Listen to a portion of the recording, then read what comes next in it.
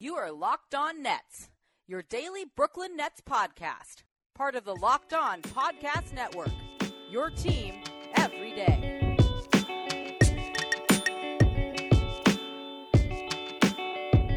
And welcome in to a second Wednesday night edition of Locked On Nets. One of the most special nights in the NBA season, our Christmas Eve, if you will. The trade deadline eve, and I wouldn't want to do it with anyone but the Joshua Bass. We are going to start off by talking about the Nets recently agreed to trade with the Milwaukee Bucks, and then we'll roll through on some speculation on what the Nets will do with their most valuable trade commodities. Spoiler, I don't think, or at least I hope that they're kind of quiet and maybe just make a minor move. But first, let's get into that Bucks trade and welcome on the Joshua Bass. Josh, you were distraught when you found out Tyler Zeller was going to a different team. I was so neutral, honestly. I mean, I like Zeller. I think he was did a good job as the center this season, and also kind of rescuing Nets fans from watching Mozgov start every game. So that was nice. And I was in a hotel in Richmond when I found out about the trade. So I kind of I was in the lobby and just looked around and said Wojbomb and see if anyone was kind of feeling that vibe, but no one was. Yeah, if a girl had locked eyes and been like, it was Shams, you would have flipped out. Yeah. Oh my god. Yeah, you also did you did consider going to the airport and screaming Wojbomb on the way back, and by the fact that you made it back, I'm happy you decided against that. I was encouraging you, so. I was actually screaming bomb, and then I would clarify that it was a Woj bomb. No, Woj variety. And then I'd show them Willie Hernan Gomez getting traded for a second. You just hold up your phone, and they put away their guns. Okay, all right, that's fair.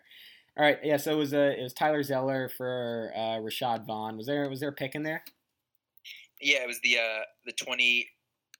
It's the second round pick of Milwaukee this year. If it lands between 31 and 47, and if not, it's unprotected in 2020. So most likely going to go to the Nets in 2020. Wouldn't it be between 31 and 47 this year? No, because I think they're projected to be 52-ish, maybe. God damn it! Those Bucks, they got us again. Yeah, they're in the playoffs. So yeah. The Nets could technically have 2 second round picks this year if Indiana and Milwaukee don't make the playoffs. Wait, hold on. I'm confused about the protection of the pick because I might need to clarify this on the pod. Oh, great. Okay, and in the meantime, I'll share my thoughts on Tyler Zeller leaving. I'm pretty neutral. I loved what he did, but we're fresh off singing the praises of Jarrett Allen. The way he's playing has made Zeller expendable because Allen is now essentially doing what Zeller was doing offensively at a higher level when you take into account his above the rim abilities, and he's been since the first time he walked on an NBA court a better defender. So I thought that made Zeller expendable. I don't really still, despite that, I don't know really what the purpose was of this trade, and obviously Zeller isn't an exceptionally hot commodity around the league. He would have probably been out of the NBA this year or maybe signed after an injury. He certainly wouldn't have been on an opening day roster if the Nets kind of didn't take pity on him and weren't so desperate to open this season. That being said, I don't necessarily know the purpose of going out and getting Rashad Vaughn. They just he's had more than enough time in Milwaukee to prove himself a functional guy, and he was someone from the start who was kind of overhyped, and the story on him was that he was only drafted by the Bucks because Jason Kidd and him shared an agent, and then the Bucks went into this whole tailspin of drafting Kidd adjacent clients, and it was the whole nepotistic mess. I don't actually know if that's a word, but I don't know. I'm not particularly high on Vaughn. I'm not really sure if he's an NBA player. I don't mind the Nets taking a swing on someone they think has some upside, and maybe he plays in the G League system, and the Nets get a gem. So it's not the worst thing in the world, but with this trade, again, much like you, Josh, just left me feeling very neutral. Yeah, just to clarify, I was correct. So that pick, unless it falls between 31 and 47, the Nets will not get it, and currently it is at, I believe, 51. So looks like they're not going to get it unless Milwaukee kind of goes into a tailspin. But just to talk about Vaughn a little bit, I thought that he's someone that I've always linked with Isaiah Whitehead. I know they were in the same recruiting class in college, both 5-star shooting guards. Didn't go to the most prestigious basketball schools in the 21st century. I know UNLV does have a pretty historic program, but haven't been great in recent years. But Vaughn had a good freshman season. I thought he was actually going to be really good. And obviously, you mentioned he had the Jeff Schwartz connection, and that's kind of why Milwaukee promised him. But he's someone that was really good in his 1 year at college, averaged 18 a game, 38% on three-pointers, 44% overall from the field. Has never really figured it out in the pros. I think he doesn't really have a go-to skill. And that's something that we've seen that's kind of difficult. If you can't really shoot, you're not a great athlete in really getting your shot off the dribble, where are you going to fit in? And I'm not sure how he fits in. And I think from what we've heard, just through the grapevine of people like Woj and Bobby Marks, the Nets made this trade just to mainly get the second-round pick and at least a small asset for Tyler Zeller. And if Rashad Vaughn works out, that's great. But at the same time, since Milwaukee declined his option for next year, the Nets can't pay more than $2.9 million to re-sign him, even if he does have a great rest of season. All right, important question coming out of what you just said. Does Rashad Vaughn still have to wear the promise ring Jason Kidd gave him, even though he's no longer on the Bucks? Oh, of course. Yeah, that's part of the deal. That's for life. Okay. Yeah, I don't know. They could throw him in the G League. Obviously, they put him out there in the final few minutes against the Rockets. So, and they'd essentially given up at that point, but maybe that was indicative of the Nets having a slightly more favorable view on him than the rest of the league does. And again, that's something like we've seen from Sean Marks, particularly this last offseason, like him and Kenny Atkinson have their guys throughout the league that they like, and they're not afraid to, not that they've done this with Vaughn, but they're not afraid to make a higher than market value commitment to guys they think are good, even if 29 other teams don't agree with them. So maybe Vaughn, a small example of that. Also going back to that, I think we have to give praise to Sean Marks and Kenny Atkinson, because the Tyler Zeller signing coming into the season was just like, why? Like, there's no point in this. He has no value, no real upside. They were able to be fair, you were saying that more than me. I loved Tyler Zeller. Yeah, you were a huge Tyler I was smitten. Guy. Yeah, sorry, go ahead. No, I mean, yeah, I think that now it's good to see that they can at least kind of turn nothing into something at least. And Tyler Zeller came in, he did his job, he's a serviceable player. I'm not really sure why Milwaukee felt the need to give up an asset for him, but you know what, it's fine with me. I guess, I don't know, I'm happy that Sean Marks is kind of able to recognize that even though Tyler Zeller was a nice surprise, you're getting good value for him, and that's something you should take into consideration. Yeah, and it's kind of very similar to the Trevor Booker trade in that regard. I mean, I guess that comes down to what you think about Jahlil Okafor and like whether or not he's having a positive effect on the Nets or not, which is a whole nother can of worms. But again, like that's kind of the types of trades they've been pulling off. So I love the direction the front office has been pursuing. And again, when we talk about that philosophy of really finding guys they like and kind of having, for lack of a better term, players that are their guys, like it makes for a really fascinating trade deadline, in my opinion, because I can't help but feel the Nets will value most of their own players more than other teams value those guys. And I guess you could argue like Zeller was like the exact opposite of that, but I'm talking about kind of the core rotation guys, like players like Joe Harris, Spencer Dinwiddie, someone like Damari Carroll to a lesser degree, but Harris and Dinwiddie, I think are kind of the two prizes of this Nets teams in terms of players that could feasibly get traded. You would assume Karis LeVert is untouchable. D'Angelo Russell, I don't even know if he's allowed to get traded yet. Maybe he is, because Blake Griffin was right after signing extension. Yeah, no, you're allowed to get it traded. I think December 15th when everyone can get traded. Okay, all right. So D'Angelo Russell is allowed to get traded, but I don't know. Do you want to?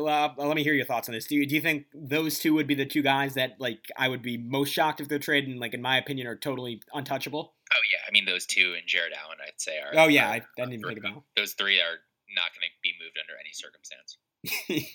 What if just send Jared Allen for LeBron right now? No, they promised. That'd be fun. All right.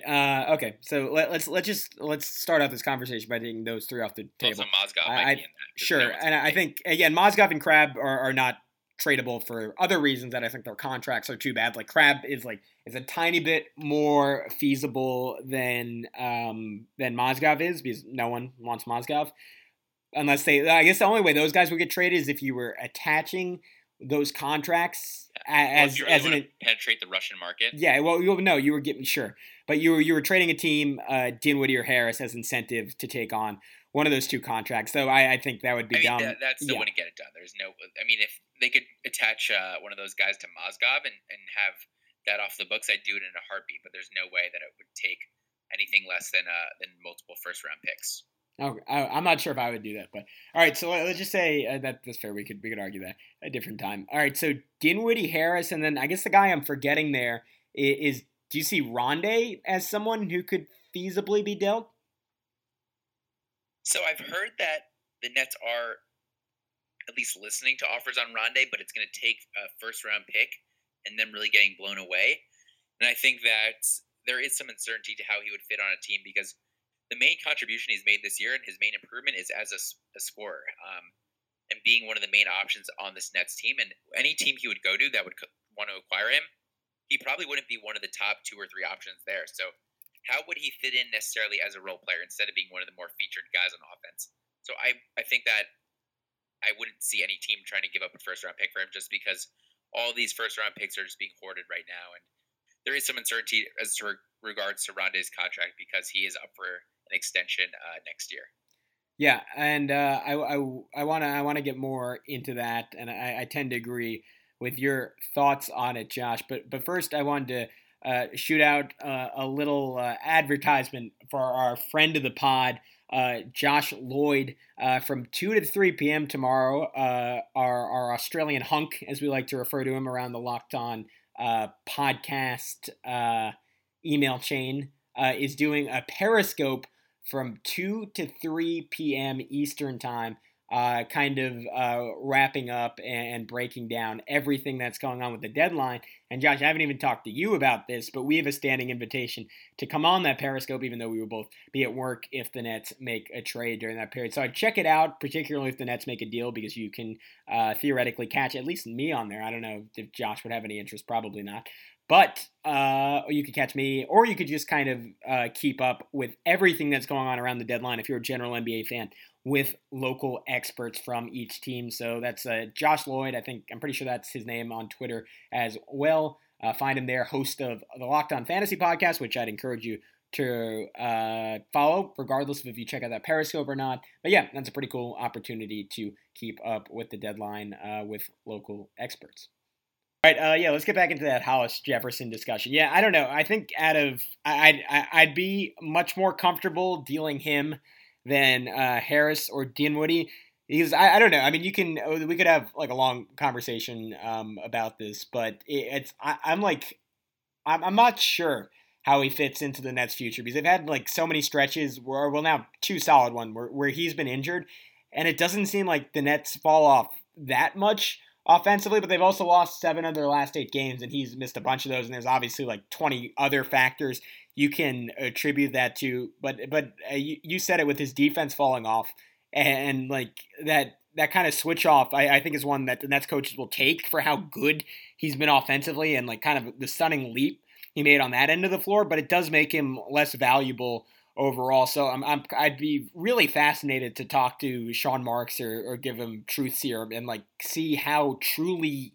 integral they think Rondae is to their future. Because coming into the season, even when he was an objectively worse player, he seemed like he was one of their more valuable pieces. But given the way other guys have developed, it almost seems like if he hasn't fallen by the wayside, he's not maybe top of the list anymore. I don't know. How do you feel about that?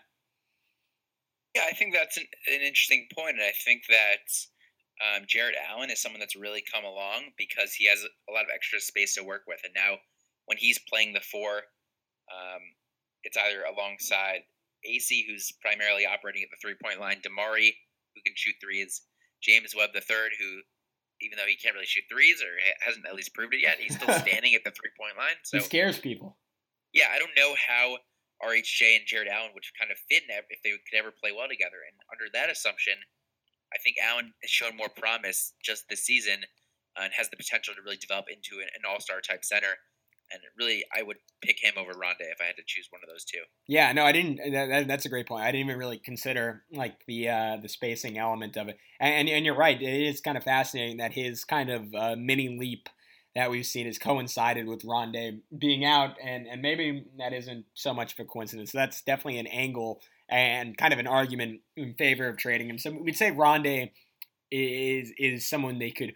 It wouldn't blow my mind if they traded him though. I don't know. It's like would you be not heartbroken strong, but would you be like kind of sad to see him go with like the way he's like developed in Brooklyn and how he's kind of been, if not the face of the team, definitely one of like the main like tertiary guys in these lean years on the Nets, or would you be packing his bags? No, I don't like to pack anyone's bags. Yeah, make a rule pretty of that. lazy when it comes to that. I mean, just mainly myself. No, but I think Rondé's been a great guy, and he's seems like a really nice person that everyone gets along with. I know that he's good friends with guys like Lynn, and Karis LeVert, and he seems like a really sweet guy. And his friendship with Lopez was great to see. Also, I think he's a great presence for the locker room. So I wouldn't want to see him go.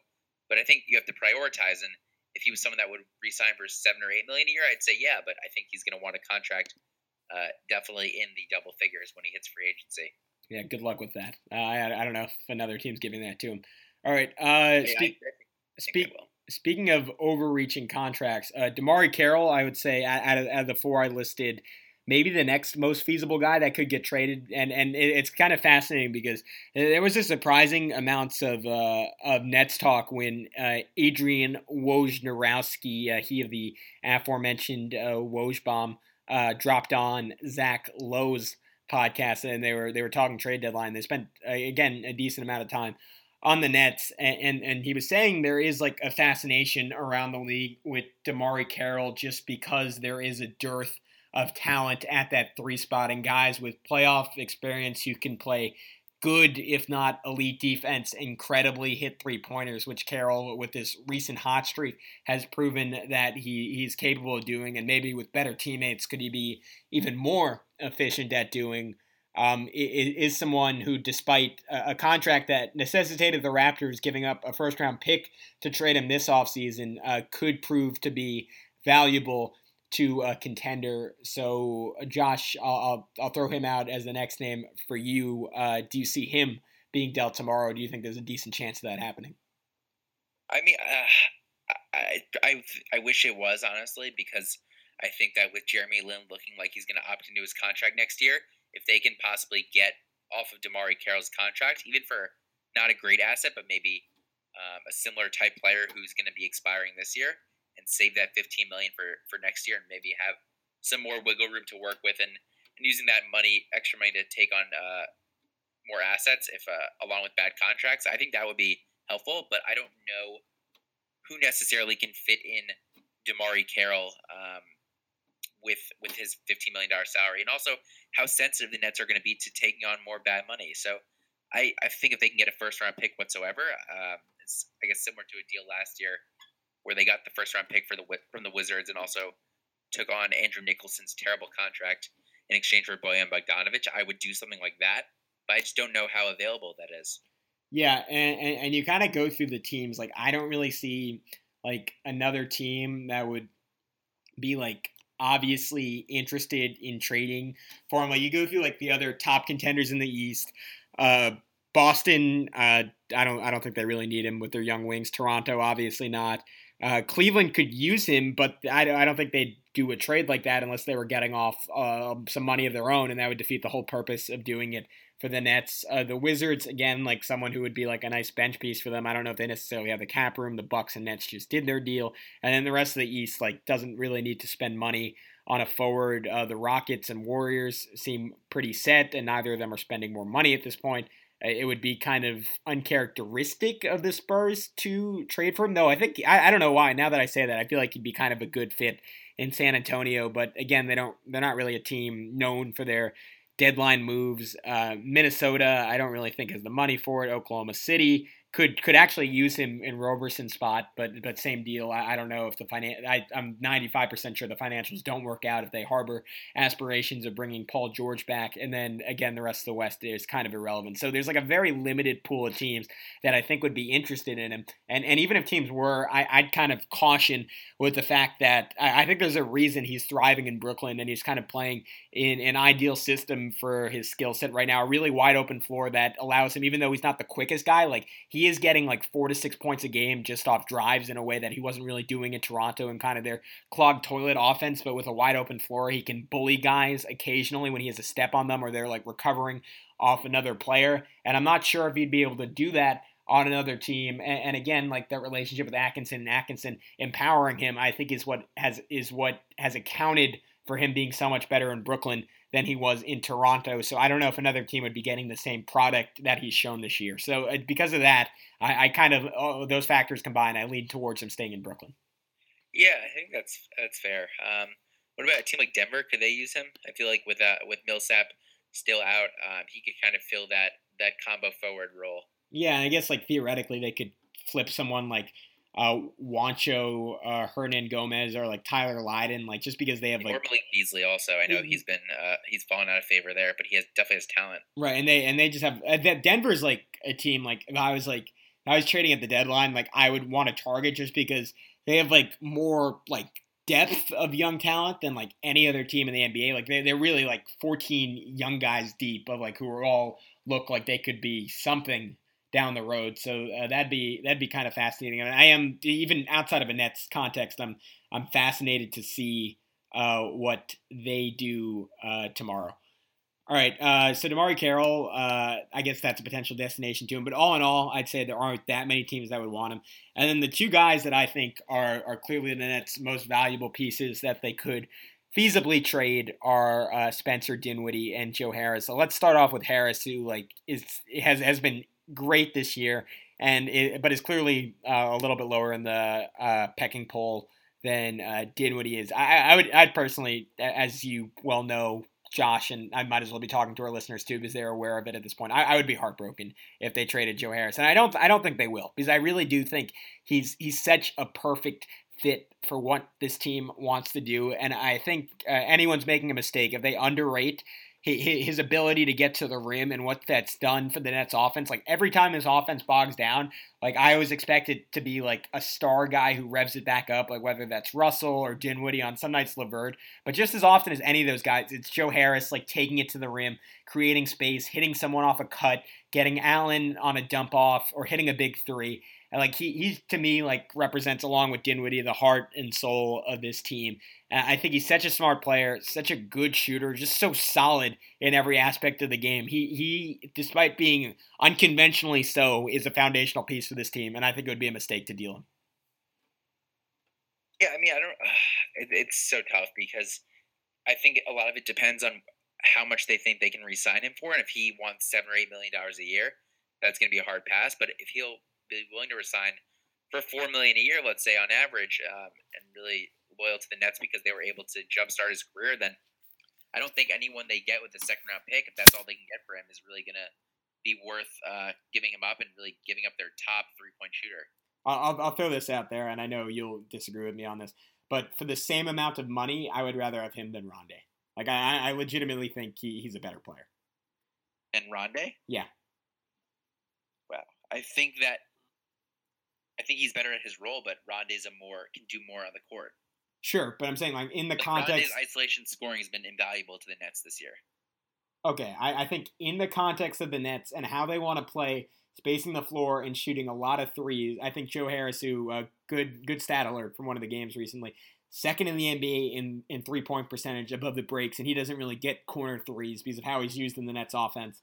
I think he is more valuable to the Nets, which I never thought I would say at any point this year, but he's proven all my preconceived notions about him wrong. And can then Stauskas do what he's doing, kind of? No, I really don't think so. Like I think like with how solid he is defensively, like how strong he is going to the basket, and frankly, I don't think Stauskas is as good of a shooter as he is.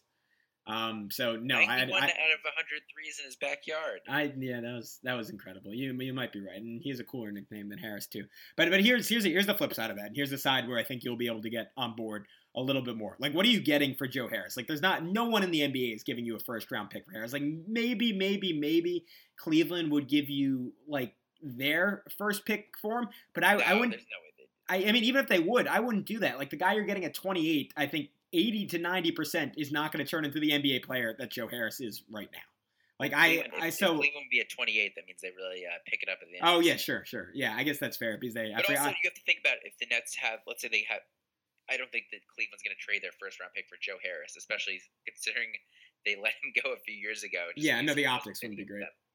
But if the Nets can get another pick in the low 20s, maybe they package that up with the Toronto pick and maybe something else. A smaller asset that they have, and maybe all of a sudden you're looking at a late lottery pick, early teens pick. So, I think that you always have to consider when you're trading for an asset, what is that asset going to be worth in the future, and seeing how it could be packaged in with other assets to kind of maybe to wrap it up into a nice little bow and see what the takers are. I mean, if you have Rashad Vaughn, that doesn't look great by itself, but I mean, Rashad Vaughn, James Webb III, Isaiah Whitehead, Milton Doyle. What's that getting you if you combine all four of those players? The poo-poo platter. First round pick? Yeah, maybe. All right, I want to. Like a 2K trade. No, 100%. And I wanted to quickly throw out there that we will be recording another Nets podcast tomorrow if everything goes well, because I know sometimes we promise and then life gets in the way and we don't. But we are planning on getting you a recap of the Nets deadline pretty much as quickly as possible as we can, which will probably be sometime tomorrow night, and a recap of that Pistons game. Yeah. All right. So Harris, I'm with you. I think if he's dealt, it would be part of a larger package because again, like I think like one for one, like given what Harris does for the Nets, and like in my mind, he's more valuable to the Nets than he'd be on almost any other team. Like I think the Cavs could. Even though, again, the Cavs are so far gone at this point, like if I'm them, I'm not even thinking about getting better. But he'd be really useful for someone like the Cavs. I think kind of like Damari, he'd be a great Spur. But I don't know. I see him, and I think he'd be a great role player. You know a team that could really use him, who would be really good on Oklahoma City. Couldn't you see him jumping in the Roberson role in that starting lineup and just getting open threes for the next 40, 50 games? Yeah, no, I think he'd be good at that. I don't think he's as good of a defender. No, of course not. But yeah, no, he'd fit in well there. It's kind of funny because they were always kind of it's like, and that's like again, like credit the Nets like for what they've done, like finding guys off the scrap heap. But like he's like kind of like the fifth guy, like the Thunder were like always looking for in those years, like when they had like Durant, Westbrook, Ibaka, and then like Steven Adams in that starting lineup. Like when they needed just one more dude, like he would have been.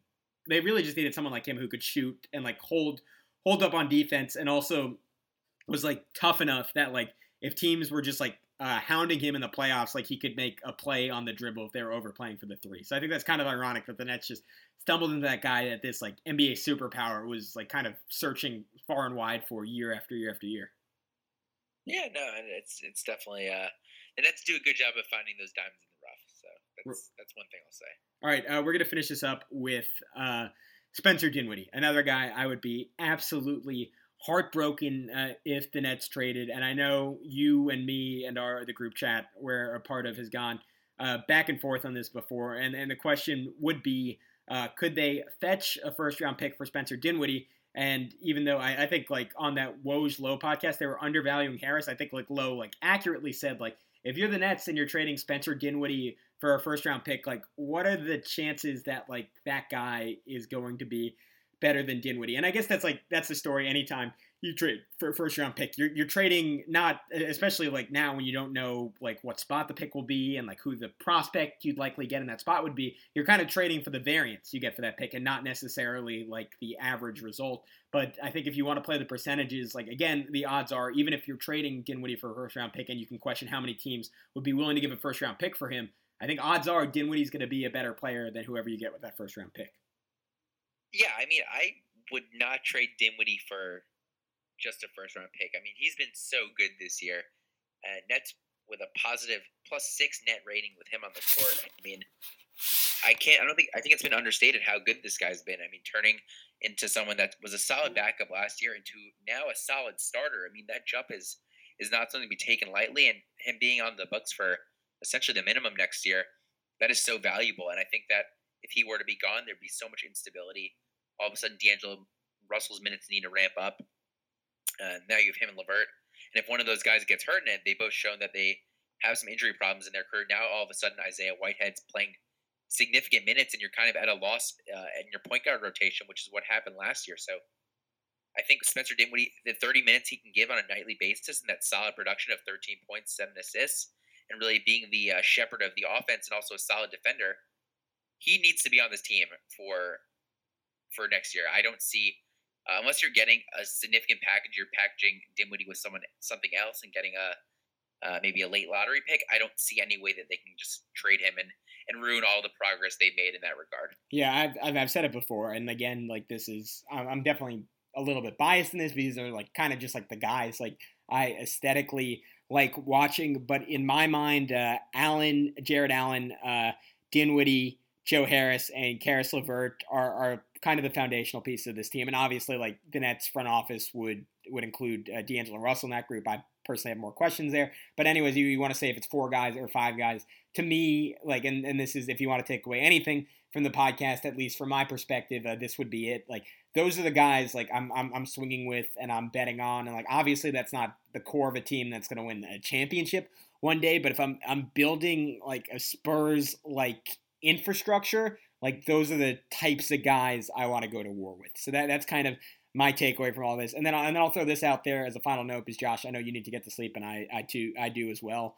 I think Dinwiddie is going to be quite a bit more efficient down the second half of the year once he gets a break for the All-Star games. I think he wore down a little bit physically. Plus, I think we've seen flashes of this over the last couple of games. I think All-Star break will really give Kenny Atkinson a chance to incorporate more sets like this. But when Dinwiddie's been in with either LeVert or Russell, like at points it's awkward, but at points you see kind of a multiplier effect of having 2 guys out there with that level of talent, because they didn't really have that luxury when D'Lo was hurt, and they don't have that luxury now that LeVert is hurt again.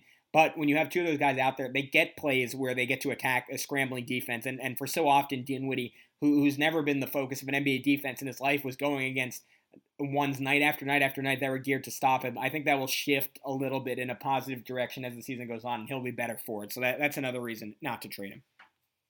Yeah, no, I agree. I think that his efficiency is definitely going to improve after the All-Star break, and give Kenny Atkinson some time. I mean, he's a mad scientist, and once he has a week to kind of figure out everything and really work into the intricacies of how this team's going to work together, I think he's going to be some great synergies that are going to be applied, because you have to remember at the beginning of the season, Spencer Dinwiddie wasn't a big part of the team's plans. Karis LeVert was thought of as like a wing type, not really going to be a lead ball handler. And it was going to be the Jeremy Lin and D'Angelo Russell show. And now things have changed in 50 games, and we have a much different team, and Jared Allen's really come along a lot quicker than people thought. So I'm excited to see what Atkinson comes up with after the All-Star break. All right, that's an awesome way to sum everything up. For Josh, I'm Gavin. Again, tune in if everything goes well. We will have a podcast tomorrow night reviewing everything and anything pertaining to the Nets trade deadline and the Nets loss tonight against the Detroit Pistons. Until then, be well. Peace out.